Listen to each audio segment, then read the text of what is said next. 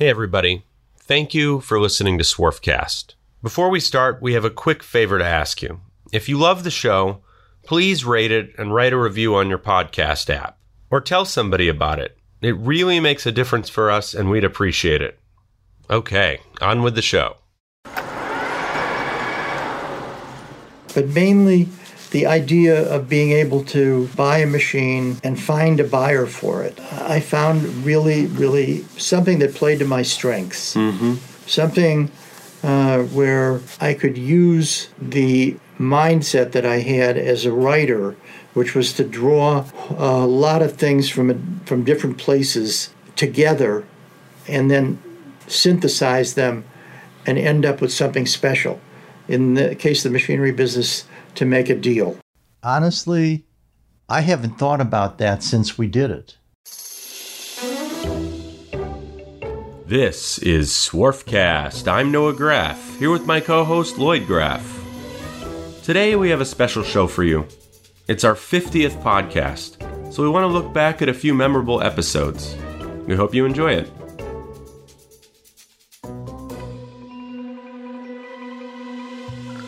Today's podcast is brought to you by Graff Pinkert. Looking for a screw machine, rotary transfer machine, or CNC machine? Graff Pinkert's got you covered. When you're buying any used machine, you're taking a risk. So it's important to buy from someone who knows their stuff and who is going to give you straight information about what you're buying.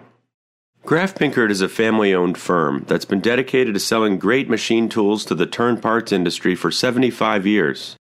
It specializes in the top multi-spindle brands, including Index, Schutte, Gildemeister, Tornos, ZPS, Acme, and Wickman. They also sell a variety of other types of used equipment, such as CNC Swiss, CNC turning centers, and parts washers. Machine tools are complicated. If you're going to buy one, you should go to people who are knowledgeable and committed to the industry. Learn more at www.graffpinkert.com. That's www.graffpinkert.com. 50 episodes. It's hard to believe. Almost every week. Did it go by pretty fast for you? Time always goes by fast for me now. And yes, I can't believe we've actually done 50 of them. Would not have done 50 had it not been for you pushing to get them done, Noah. Well, thank you. Why don't we go through a few of our favorite episodes? I'd say we should start with the first one, which definitely has the most listens out of all of them, which is the interview we did with you, Dad, where you talked about how you got your start in journalism and how you got your start in the machinery business. The idea of being able to buy a machine and find a buyer for it, I found really something that played to my strengths.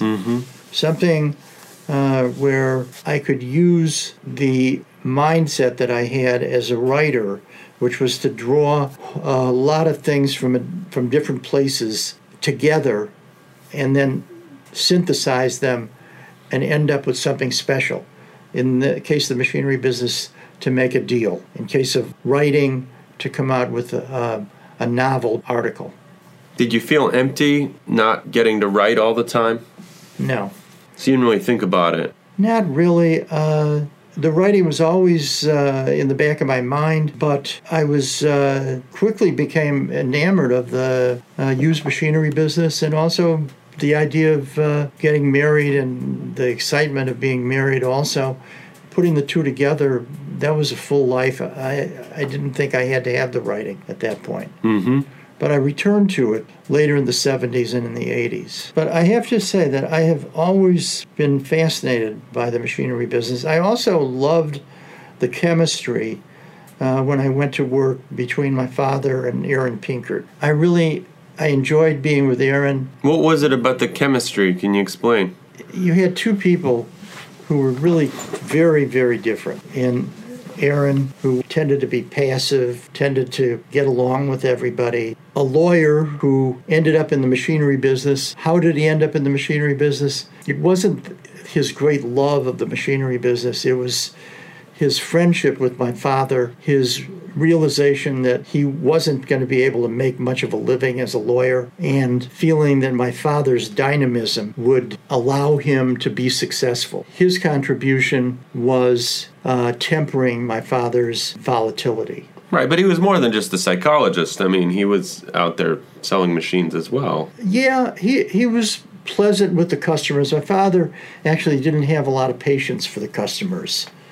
And Aaron had endless patience for the customers. He could talk to them and listen to them. And my father tended to be thinking about the next deal and the next deal. He was the inspiration of the business. He was the passion. He was the energy. And Aaron was the person that sort of was the glue that helped hold things together. Honestly, I haven't thought about that since we did it. I guess I was one of the main subjects. I just thought, okay, I'm doing it, and that's old business. But actually, a couple days ago, I did go back to it and think about it when Scott, my son-in-law, pulled out the old Emmerman catalog. Also done a podcast. Yes. And that brought to mind doing that podcast and going back to the origins of my father in the machinery business and in the screw machine business and the more or less the history of the industrial base of America from the 30s on. And definitely going to be another episode in the future. Yeah. We need to go more into detail on the history of Graf Pinkert, how Leonard Graf started it in 1941. Another episode that comes to my mind that I enjoyed was George Brewa. He was the owner of the company Dynavap. They had this vaporizing product for vaping various types of substances to consume them rather than smoking them. And he had called up Graf Pinkert looking for a Traub and a Traub Swiss machine and to make his product, which right now I believe he's making it on Ganesh's. Smoking. It's so 30 years ago, if you know what I mean. There's no need for it anymore. And, I get that it's popular because it's a very simple, low-tech means of extracting active compounds. But the fact is, there are now much, much better alternatives.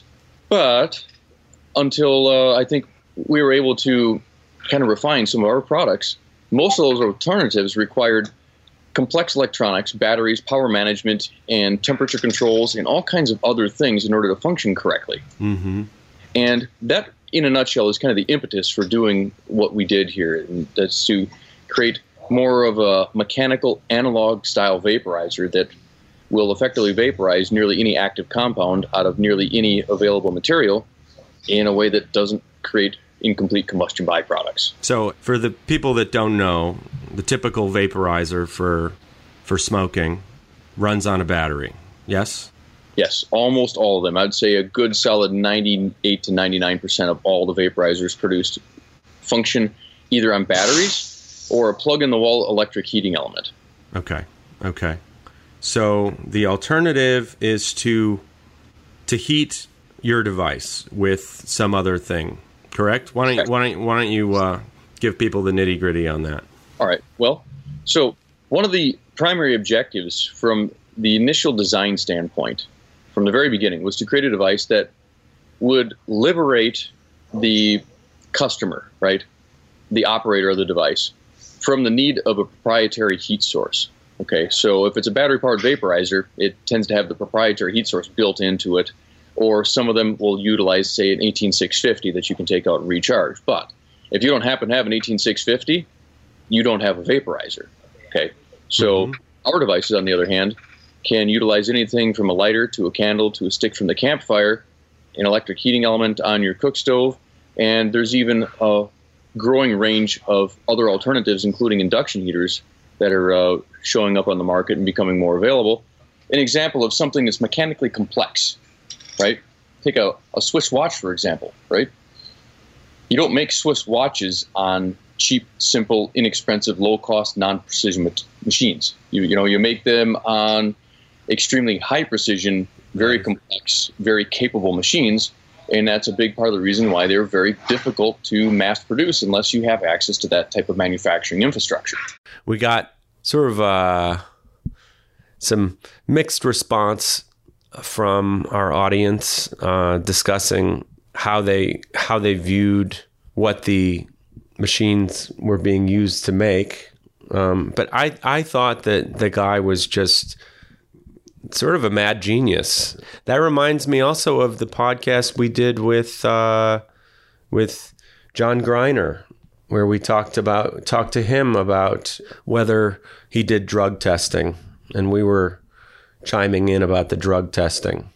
Drug testing is almost a religion now for manufacturing people. Yep. You don't buy that, I gather. Well, I think that with and you're watching me on video, and you're probably pretty good with body language. I don't use drugs or alcohol at all myself, but my experience is that people will say at least smoking marijuana, that type of thing. It's very, I'm guessing it's pretty common in our culture nowadays. We're finally getting these laws changed. So I am more inclined to just measure someone's performance, see if they show up for work. I did have an individual one time who actually did have an accident. I took him over to the hospital. It wasn't a serious accident, but I took him to the hospital, and he wanted to have a confession on the way over. And I told him, just shut up. I'm taking you over here, and we're going to get you fixed up. And that's the end of it. We did wind up discharging him. Yeah, I guess, and probably without going into any more detail than that, my experience is that there are lots of people in lots of professions that engage in that kind of thing. Should you be an over-the-road truck driver doing that? Perhaps not. Yeah, airplane pilot. Yeah, I kind of hope the guy in the front seat has most of his sensory acuity with him, but for other types of work. And I will have to say our accident record here is incredible. Right, and that anticipated the changes in the marijuana laws that are almost universal now.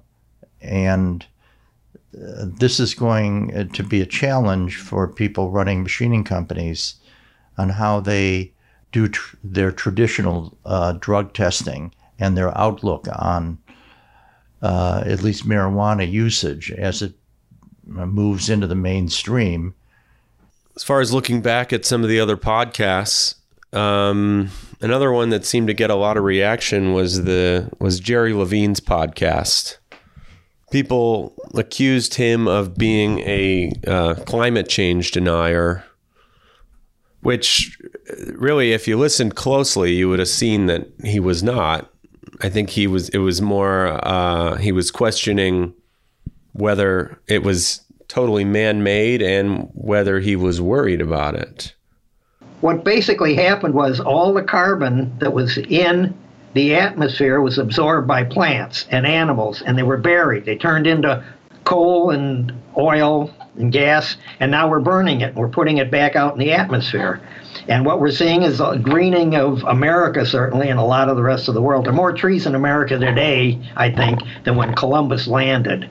And it's interesting. And so that carbon that had been in the air is now going back into the trees and into the ground, and the cycle at different levels. But we're well within ranges we've been in the history of the Earth, and it's not a major crisis.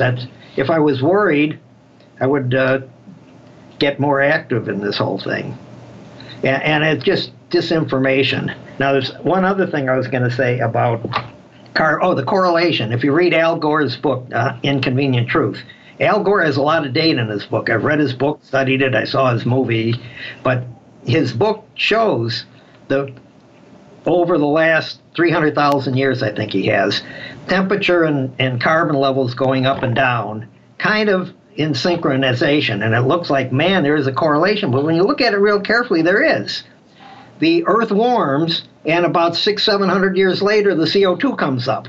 So it's not that the CO2 causes warming, it's that warming causes CO2. You tend to agree with what he says, or I do, because he knows a heck of a lot more about it than I do. And I'm not nearly as upset about climate change, which I think is happening, but I don't think it's necessarily a new phenomenon. I mean, if we look at Greenland, and you see Greenland 1,000 years ago was evidently warmer than it is today. And so now that some of the ice is melting in Greenland, it's revealing villages from the Norse period. Listeners, do you have an idea for a future episode of Swarfcast? Or is your company interested in advertising on the Swarfcast podcast? If so, please send us an email at swarfcastpodcast@gmail.com. That's swarfcastpodcast@gmail.com. Let's see, what else? I found the interview with Esben Ostergaard quite interesting. Mm-hmm. And the founder, robot, the founder of Universal Robots. Yes. Yeah, we interviewed him from his home in Denmark. Right.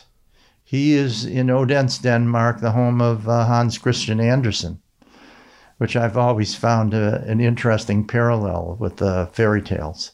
As I was talking about before, the traditional robots are made for doing the same thing over and over again every single day, 24 hours a day, 7 days a week, 7 years in a row, more or less, because 7 years is the typical, we'd say, product life in the car factories. That's how long they produce a given model. And that's where robot technology has grown up. Industrial robot technology has grown up. There is so much manufacturing happening outside this environment, and they need easy redeployability, ease of use, because they are not producing the same thing 7 years in a row. You could say a laptop or a phone is only produced 3 months, 4 months, and then you need to readjust the whole factory line. And traditional robots are not the best at that.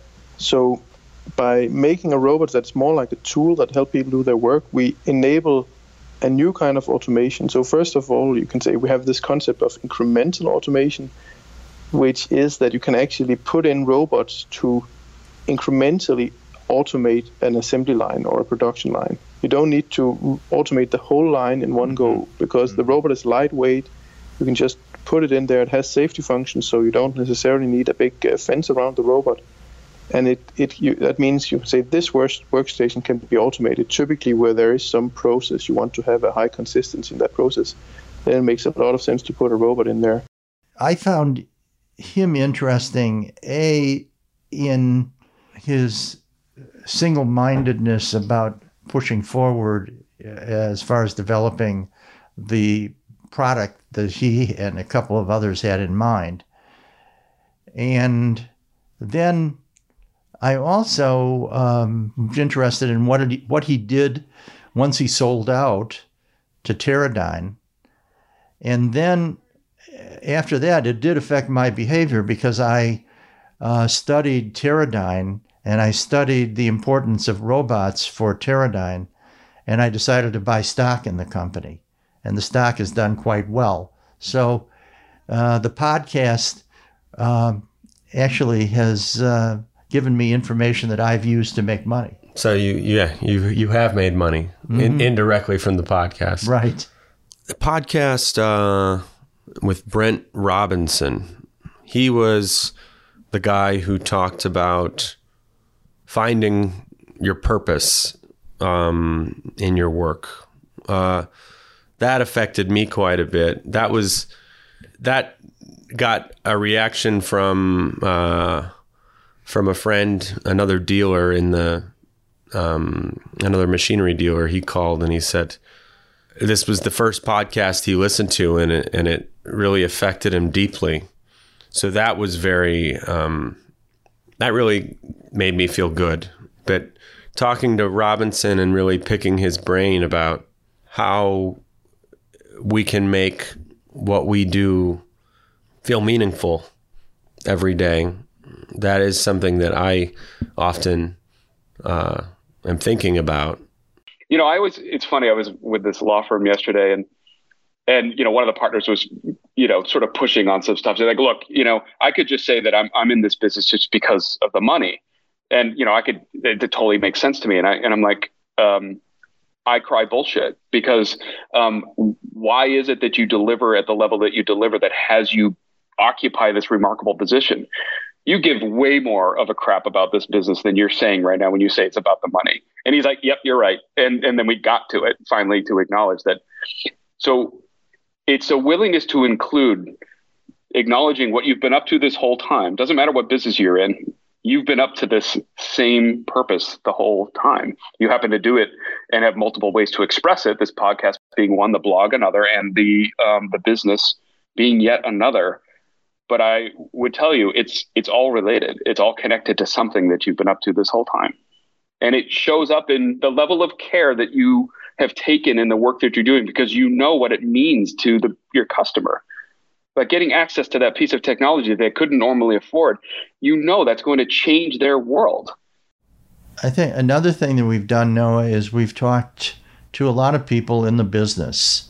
And I think that we've been moving in that direction over the past several months, wanting to sort of get back to the roots of the business and place the podcast where our listeners are, rather than in a more ethereal and idealistic way.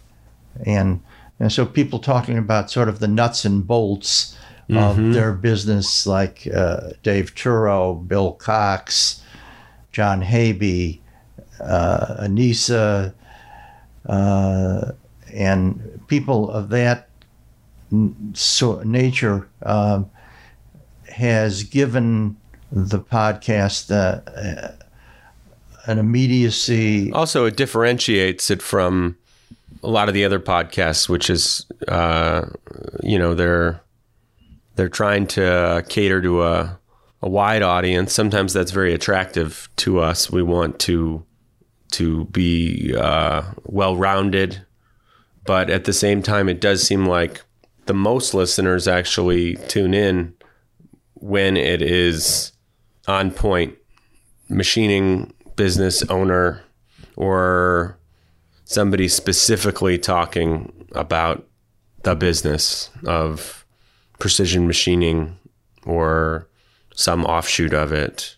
And talking about that, I thought the one that I did recently when I went to Bo Burlingham's home out in Oakland, California, although we cut it down, we took a lot of the early part of the podcast out and just focused on the guts of what he'd written about recently as far as exiting a business in a positive way. I found that very interesting, and it's definitely something that a lot of people are dealing with. Yes, it is. Basically, if you haven't really figured that out and you aren't doing something that you want to do and that you have a reason for doing, you wind up doing what other people tell you to do. And then once you go through the process of leaving your company, you suddenly run smack into that question again, namely, who am I? What do I want and why? So that was number one. Number two was that you had to build a sellable business. And by that I meant a business that you could sell when you wanted, to whom you wanted, for an amount you considered fair. There are things, as you probably know, called forced sales, where a company gets into trouble and they have to sell for whatever reason. That's what you want to avoid. Talking about that, I found the one that we did with Graham Sinclair in Australia to be quite fascinating. And how the problems that somebody trying to run a job shop in Australia finds similar to the people who are trying to run one in Austin, Texas, or Alabama. Yeah. Well, that is one thing that I think has distinguished us. We have really gone around the world. We interviewed Armand, a Spanish guy. We interviewed Federico Veneziano, an Italian guy who works at Cincinnati Micro. Bruno Schmitter from Switzerland. We really try to cover a lot of the world with the podcast. Yeah, I thought Bruno was interesting in that he allowed us to view him more as a person rather than, a personage, rather than, sort of an icon of the machinery and machine tool business in America. I think we got to see Bruno as a man who has come to the United States and built his fortune here and built a company that is sort of an interesting combination of America and Switzerland and European machining values and reflecting Bruno's personality. Mm-hmm. What would you say is one of the most important things you learned from your father? Never embarrass the Schmitter name. That was the most important thing for him. We couldn't come home and say, hey, somebody was mean to me, or the teacher, slapped me, on my hands, He said, fight for yourself, you have to grow up strong. And so that kind of is a very important statement when you grow up compared to the millennials, where they want to get a trophy, even if they lose the game, So it's a tough upbringing, but I had good parents. I think we can end it by saying that the people who have done the podcasts have also learned by doing them. I think they've learned about themselves. They've learned how they've sounded. True. To other people. I mean, some of them tell me, I enjoyed doing it and I did not enjoy hearing myself afterward. But most of the time, everybody said, yeah, it was a great time. I think it was a great time, but I think it was also an instructive time for the people who did the podcasts. I think for Russ Etheridge, who was our lawyer, he said, I learned a lot by listening to myself. Not necessarily in a positive way, but I learned a lot about how other people hear me, and that's valuable. That is profound. Well, we look forward to the next 50. Thank you. Keep tuning in and tell your friends.